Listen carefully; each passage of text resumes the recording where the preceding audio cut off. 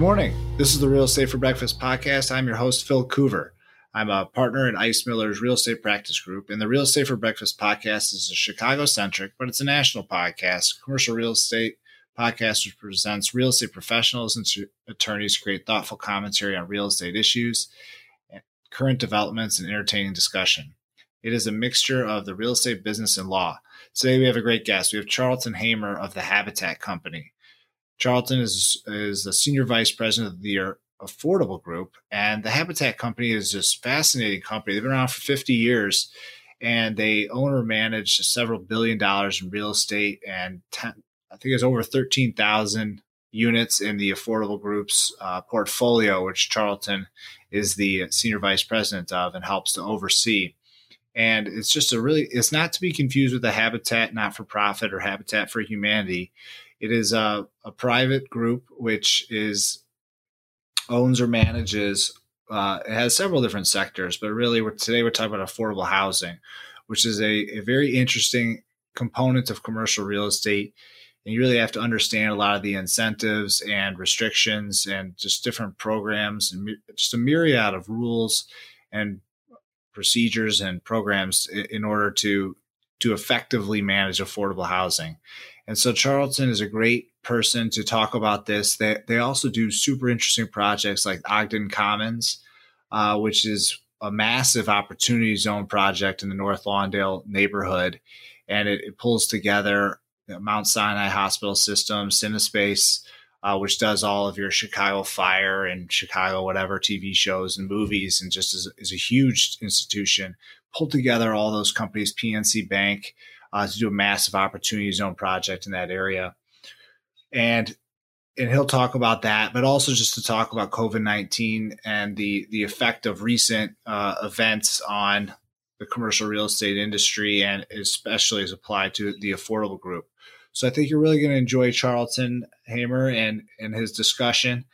I always like to date these. We recorded this on June 25th, and I just have been dating these specifically and calling that out ever since the pandemic, because everything can change so quickly. But we'll probably release this after the July 4th holiday. But anyway, if you want to get in touch with me, philip.coover@icemiller.com.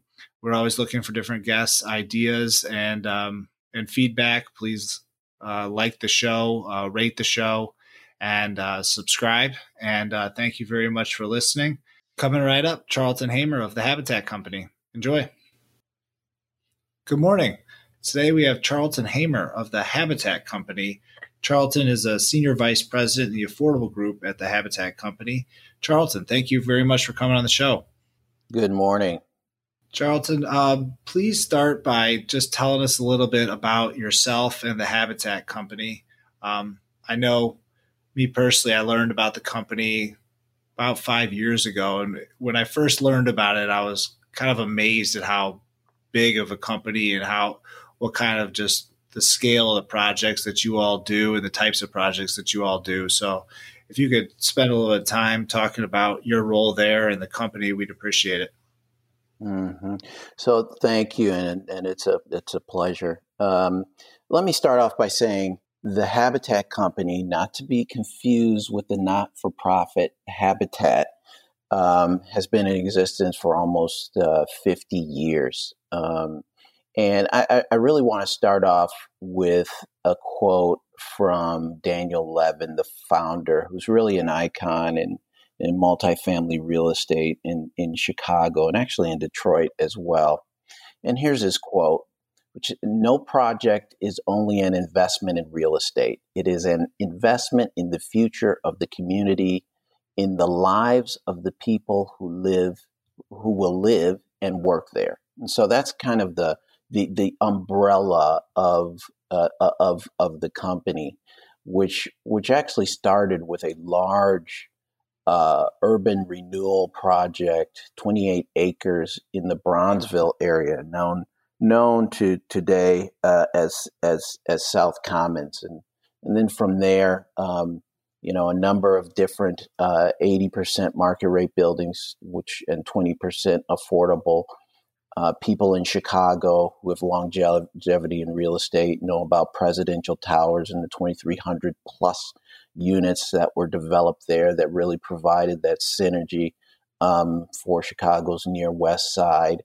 And also, the Habitat Company was a receiver for the Chicago Housing Authority for almost 30 years. And all new development of public housing was facilitated by the Habitat Company. So really what makes the Habitat Company special is it serves in various disciplines within real estate, development, property management, and throughout various platforms, market rate housing, high-end luxury, condominium, traditional affordable, which is primarily those developments that were created using equity from low-income housing tax credits, and generally you couple that with rental subsidy or operating subsidy as well, and then the development and management of public housing units.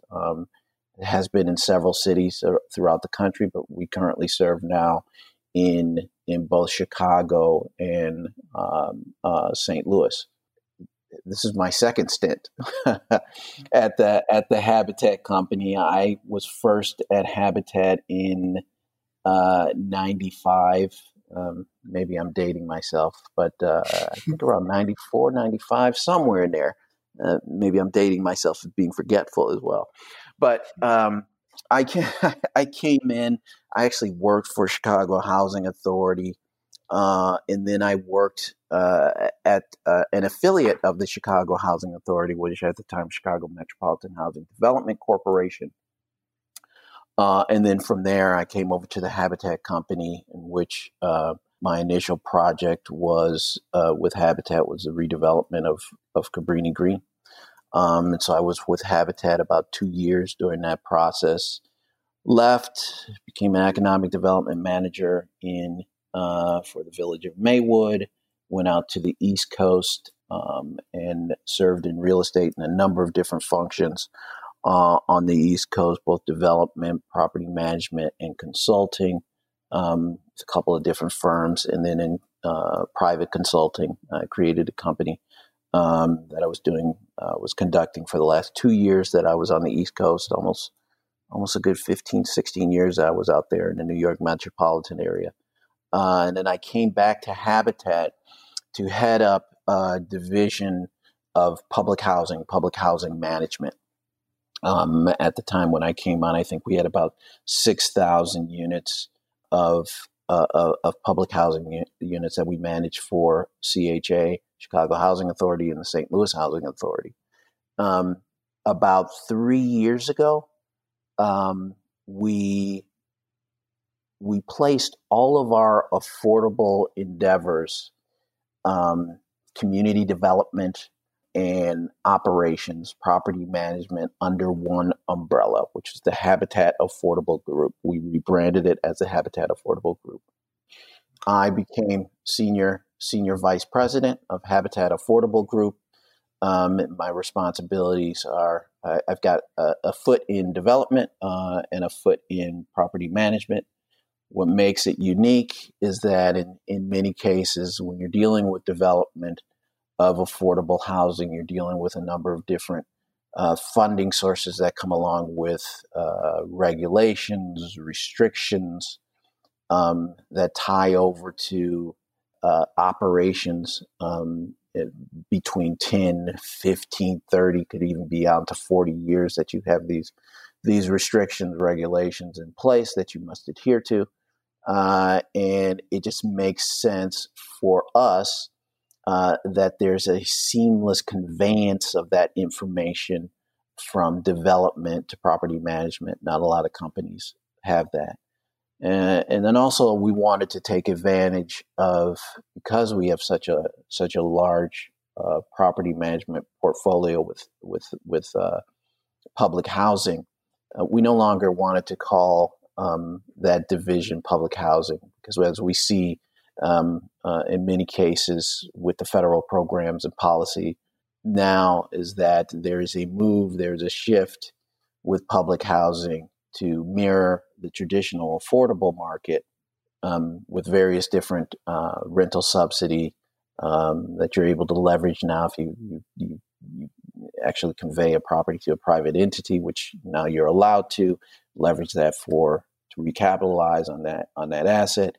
And so it becomes more of a public housing is actually moving towards more of a traditional affordable model, and not just public housing subsidy, that Section 9 subsidy, which is really moving towards a hybrid of the Section 8 program. And so we were able to we wanted to take advantage of that too, clearly just based upon our name and excluding public housing within that division. We now have almost we'll move to about 14,000 units of affordable housing.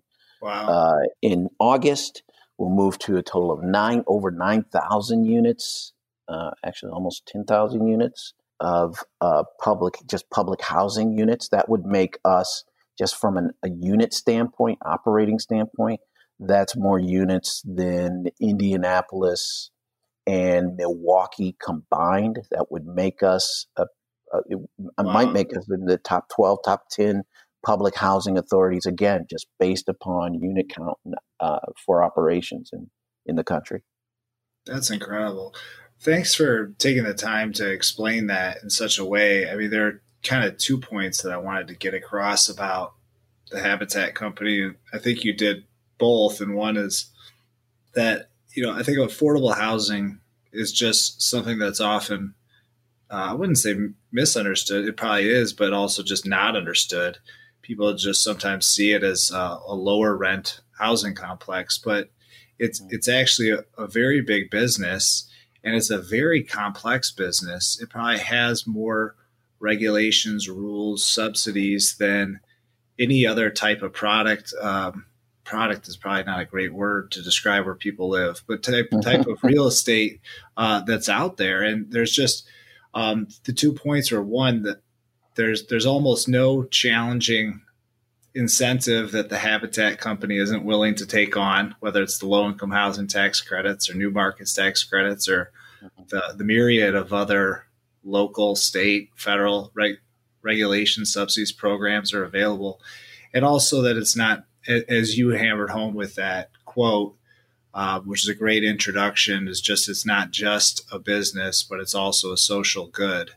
And so it's a very interesting market in that it is very different from a lot of the commercial real estate, office, retail, industrial markets that you see. There's just a lot more complications and a lot more nuances, and I'm sure a lot of good reasons to be in that space.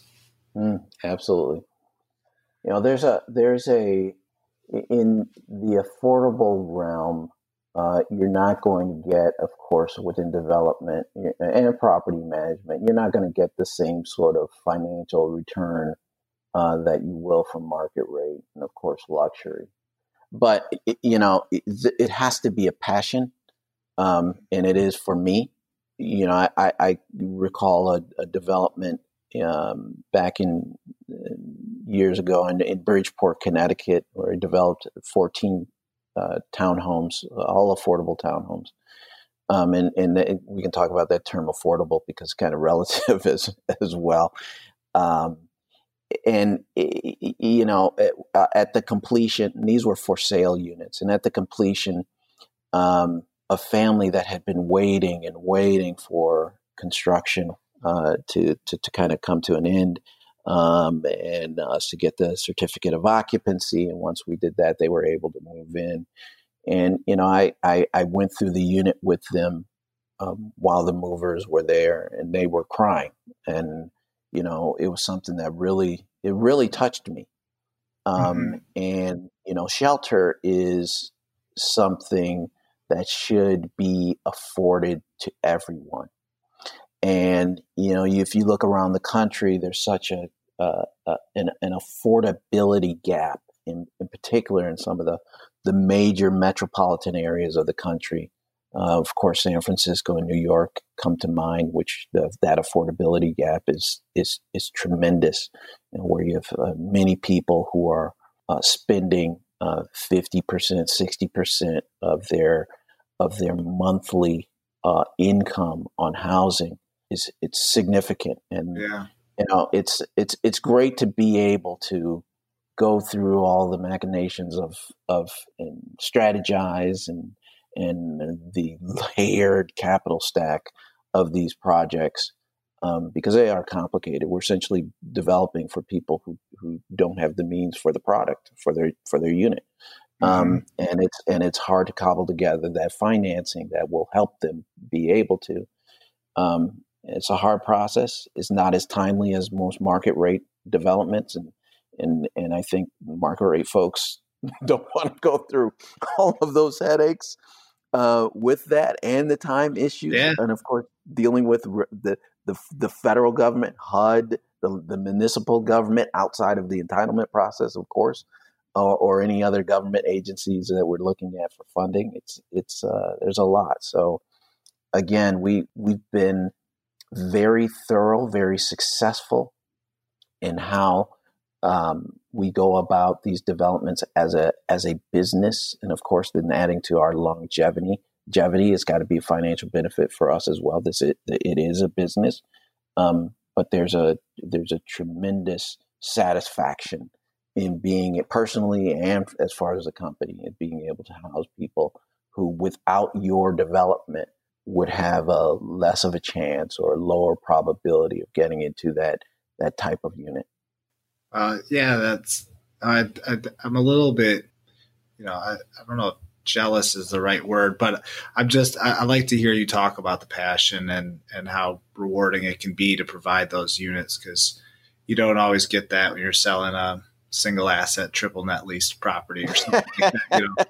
Yeah, it's good. It's good quality work. And it can be interesting intellectually to work through those challenges, but it is different. Just kind of talking about the world, and you are part of a group that has over 13,000 units, going to be 14,000 in August, as you say. We sit at a very interesting time in the world right now with COVID-19 pandemic and the social unrest and justice movement that's going on. How has the world affected the Habitat company's units and portfolio and the communities they live in? Tremendous. It's a tremendous effect. I mean, we I think I said this today. I keep repeating myself. So, we're in the service industry. We create an inanimate object, but that inanimate object that we create is for the shelter, one of the main necessities of life for people. And we have to deal with we're dealing with their homes. And when dealing with people in their homes, we're dealing with all the myriad of other issues that come along with that, and the social complexities that go along with that. So as we look at ourselves, right, and we look at how, things have progressed as far as the pandemic is concerned, though we're dealing with all of those issues with all of our residents, and our residents, as far as the company is concerned, cuts across every socioeconomic group.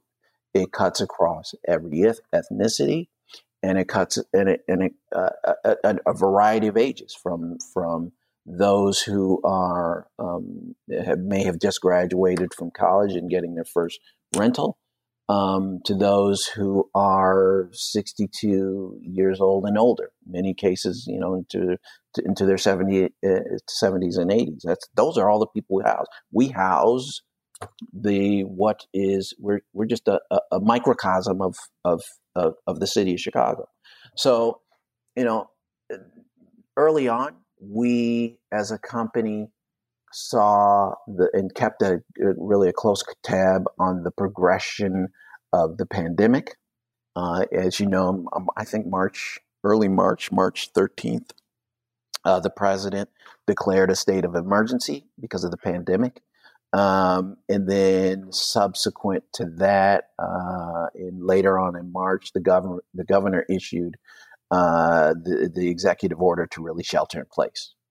And prior to that, we were really able to put together a work and action plan based upon, the recommendations from, the Illinois Department of Public Health, the CDC, the World Health Organization, issues that dealt with social distancing, our staffing levels on site. We reduced staffing levels just to make sure that we weren't, didn't have a larger presence there, to be able to, properly social distance. Work orders, of course, we have people engaging residents all the time, and let me say this: that engagement of people in affordable communities, just based upon my experience, seems to be much greater than it is in the market rate communities. Market rate communities, generally, there's the expectation that everything is automated, everything can be done on the internet, and that's where people engage. In the affordable communities, we've had to get people into using more internet-related platforms to be able to service them, and it is even greater.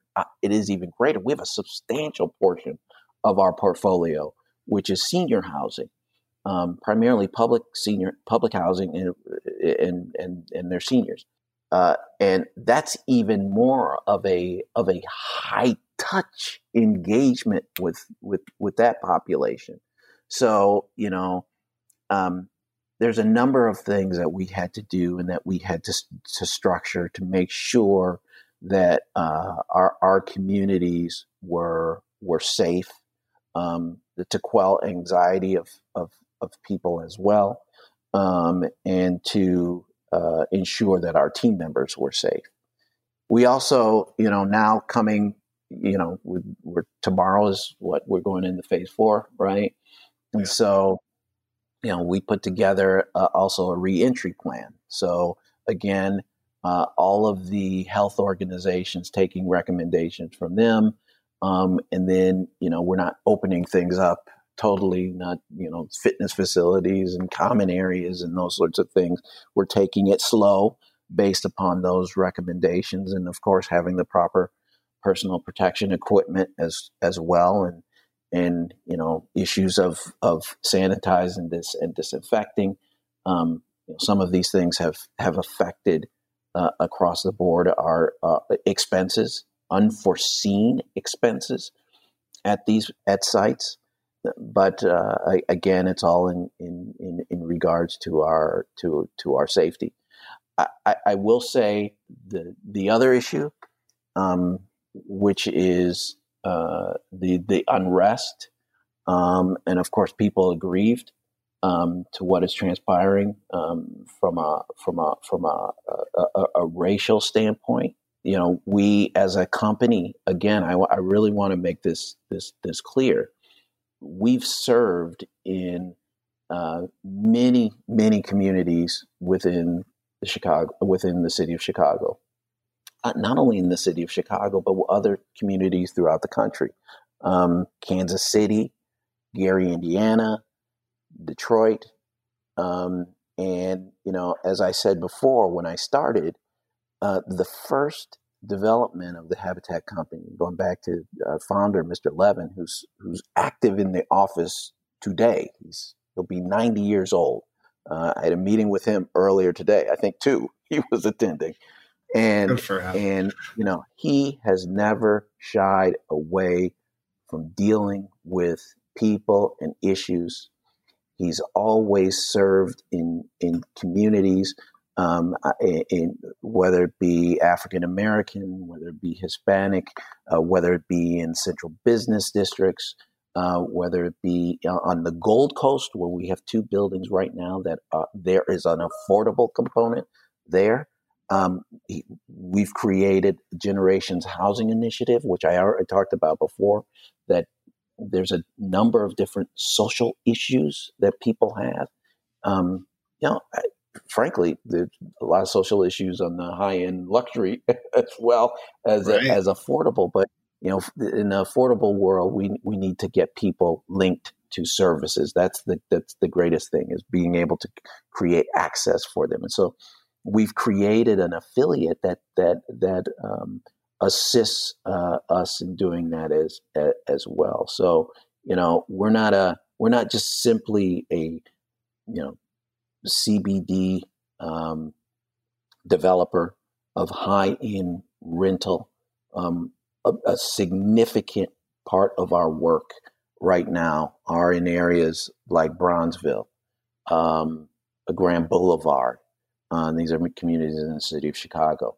So we've made a commitment as a company, not just based upon, and you've probably seen a number of different sentiments that come out from the larger companies as far as the Black Lives Matter movement. Right. We've made a commitment based upon action. So that's our commitment.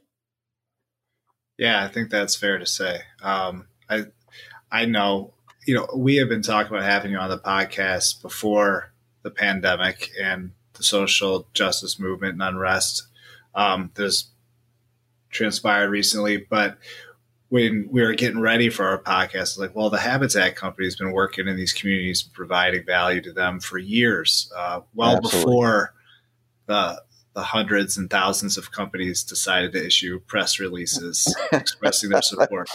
No knock on that. No knock on that. No knock on that. Yeah. I'm just acknowledging how much Habitat Company has done for 50 years, as you say. Yeah. Go ahead. No, please.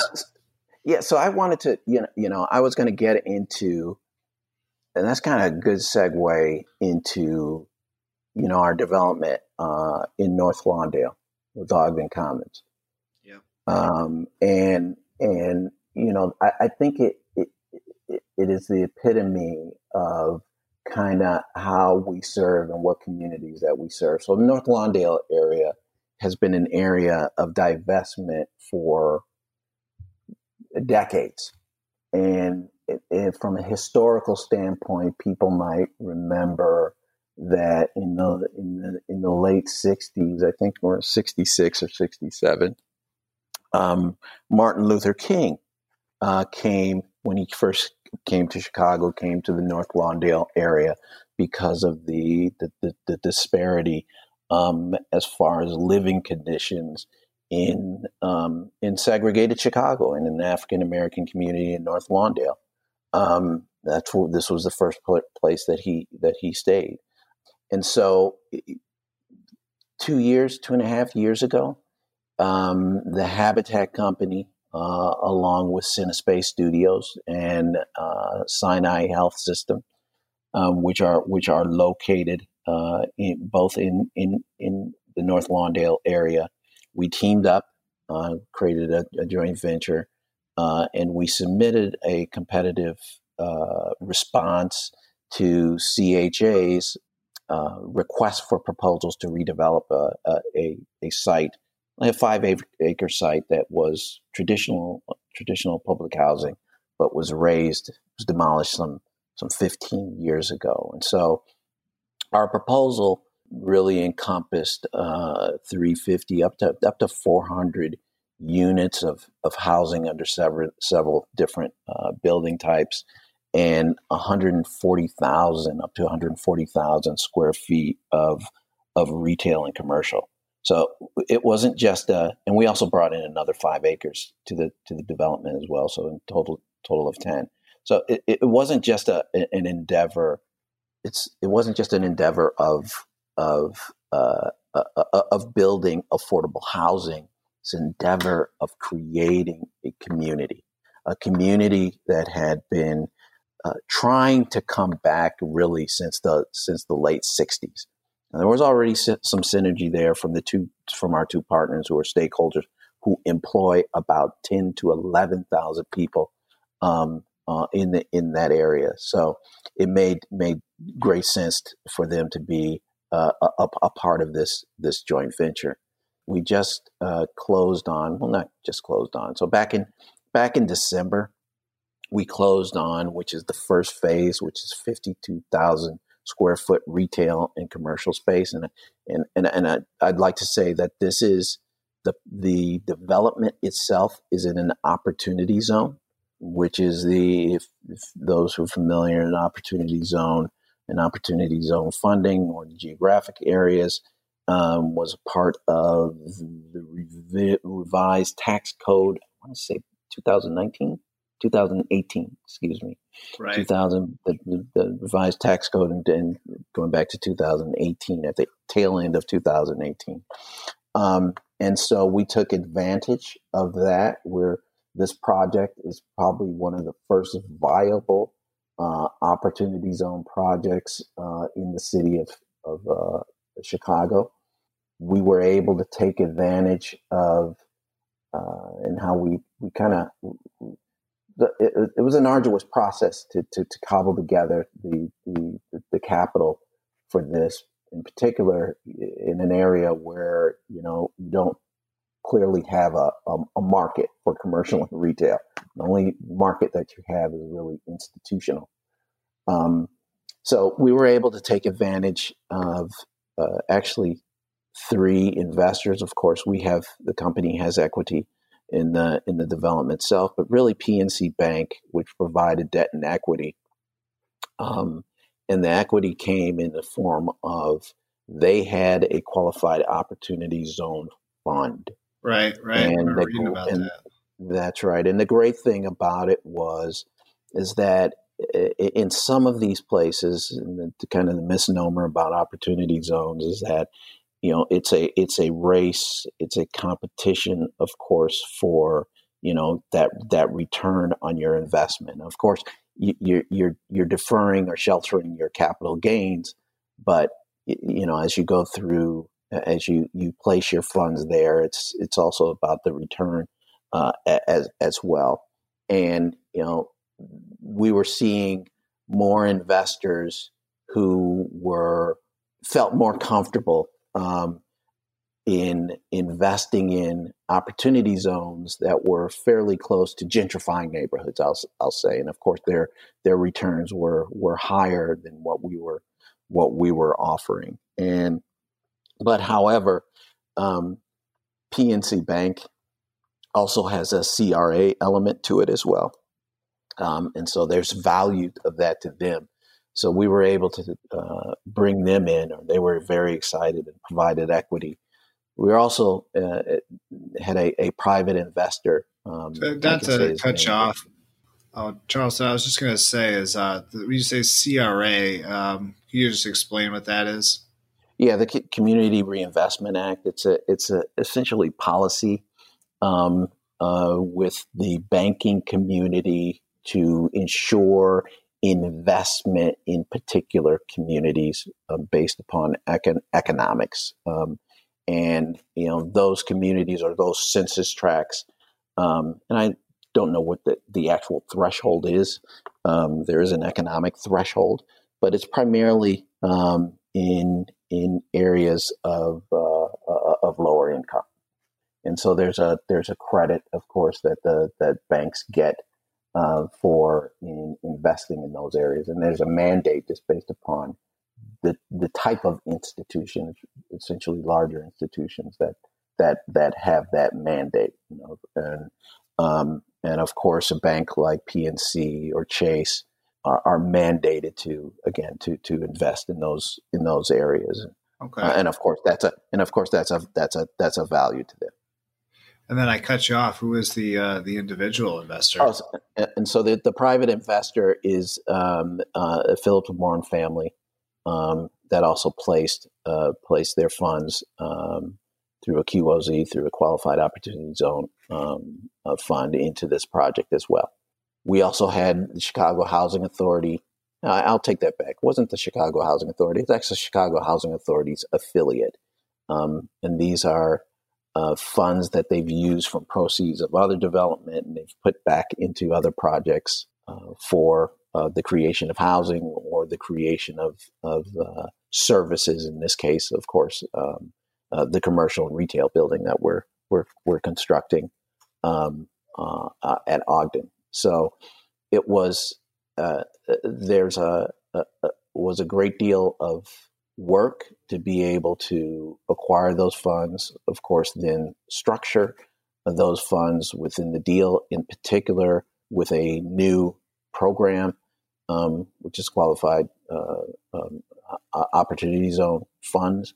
We also did receive, again, like most of these deals are extremely layered, funds, not to be confused with opportunity zone, but neighborhood opportunity funds from the city of Chicago, which goes towards the build out, some of the core of the common area, but those goes toward the build out of the units for the end users that we'll have in the building. And in particular, Ja Grill restaurant, minority owned. They have a great restaurant right now in Hyde Park. They're looking at expanding. We've already signed a lease with them.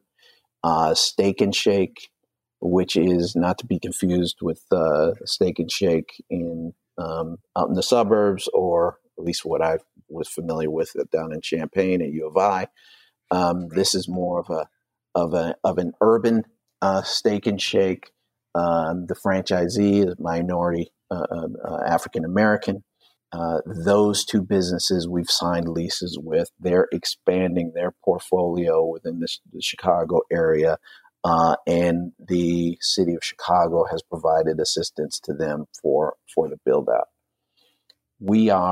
I would probably say we have about 97% of the building under lease right now.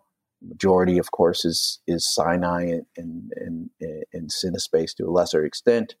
I've mentioned Ja Grill, Steak and Shake, and we also have Wintrust Bank as well as a tenant. So we're under construction. Construction is about 30%, 31% complete, and by this time next year, we'll be having our ribbon cutting as the tenants are going into the building. I mean, it's an incredible project. I saw you speak about a year ago at Marshall Bennett Institute of Real Estate, Roosevelt University. That was a 90-minute presentation with all of the stakeholders, and we probably still didn't cover all of the stuff that we could have covered. So, I mean, the way that you covered that in just a few minutes, it's just, it kind of goes to our point about how complex a projects the Habitat Company does, because you're pulling the teamwork that must be necessary and the social, political skills in order to pull together the local authorities, Chicago Housing Authority and their affiliate, and also massive stakeholders like Mount Sinai Hospital and Cinespace, which does, I didn't realize how big of a operation they are, but they do Chicago Fire and all those Chicago style shows. Huge. And yeah, I mean, they're just enormous, and they produce a lot of content, and they're a great employer in the area. And then you're also pulling together debt and equity from various sources and various different structures. It's just, to your point, no one would take on such a project if they didn't care as well. There are easier ways to make money. No, absolutely. Yeah. Absolutely. Yeah. And then I also saw you guys closed on some of your debt in early March. It was like, I think the announcement was like March 8th or something. It was like, got it in just before, got that. Correct. Deal. Yeah, actually, we closed December 19th. And we were actually rushing to close because there were going to be more revisions to the Opportunity Zone Fund or Opportunity Zone Program, the IRS. Actually, that wasn't a concern after the revisions came out. And of course, people had capital gains they wanted to place before the end of the year. Gotcha. Well, then also, I know you have a hard stop here coming up, but you guys also have a project that I believe you just announced at 43 Green. If you could speak a little bit about that project as well. Yeah, this is another exciting development, and this is actually where our wheelhouse is. It really is our strategy. I think I talked to you about how we were the receiver for about 30 years up until 2012, 2013. We made a pivot. I talked about our rebranding as a Habitat Affordable Group, and we in turn became very active in urban infill development. Again, especially on the affordable platform. And so 43 Green, which is located between on 43rd Street between King Drive on the east and Prairie on the west. And the first phase of that will be on the south side of the street, abutting the 43rd Street Green Line station. I think we've seen throughout Chicago a number of different transportation-orientated developments on the north side, and this will be, I believe, one of the first on the south side.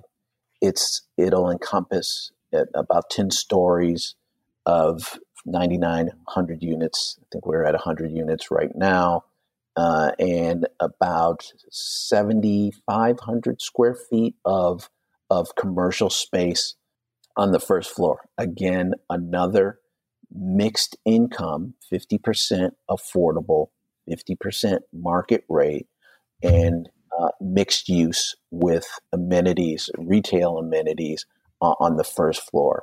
We're really looking at this and touting it as a place where, of course, in the development like this, where one can live, work, and play as well, depending upon the retailers that we bring to the site. But it's one where someone can literally roll out of bed, get on the 43rd Street Green Line platform, and take the L into work and be there in 15 minutes, 20 minutes to the CB, Central Business District. One of the most, or at least the initial benchmarks for the project is that we submitted our application to the city for 9% tax credits.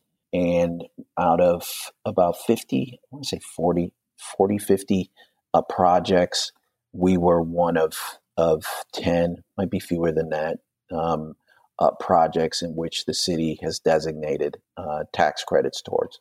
So we've got that momentum of bringing equity into this development. The state of Illinois has designated $1.5 million in grant to go towards the project as well through their Build Illinois fund and then through the Department of Commerce and Economic Opportunity. So we've got a lot of momentum with this project. The city as well, I don't know if you've heard of their Invest Southwest program, which deals with... Yeah, not much. Deal with wanting to resurrect certain commercial corridors on the south and west sides.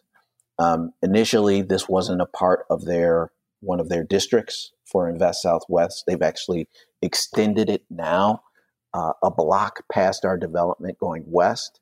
So that opens up other funding sources for the retail aspect as well. So we've got support from the state. We've got support from the alderman there, Alderman Pat Dowell, the state senator, Maddie Hunter, and the community. We had a community meeting going back to, I want to say, November, that we got a very good feedback from the community there. So again, another area that there's been a great deal of divestment. It's really on the cusp of Bronzeville and Grand Boulevard.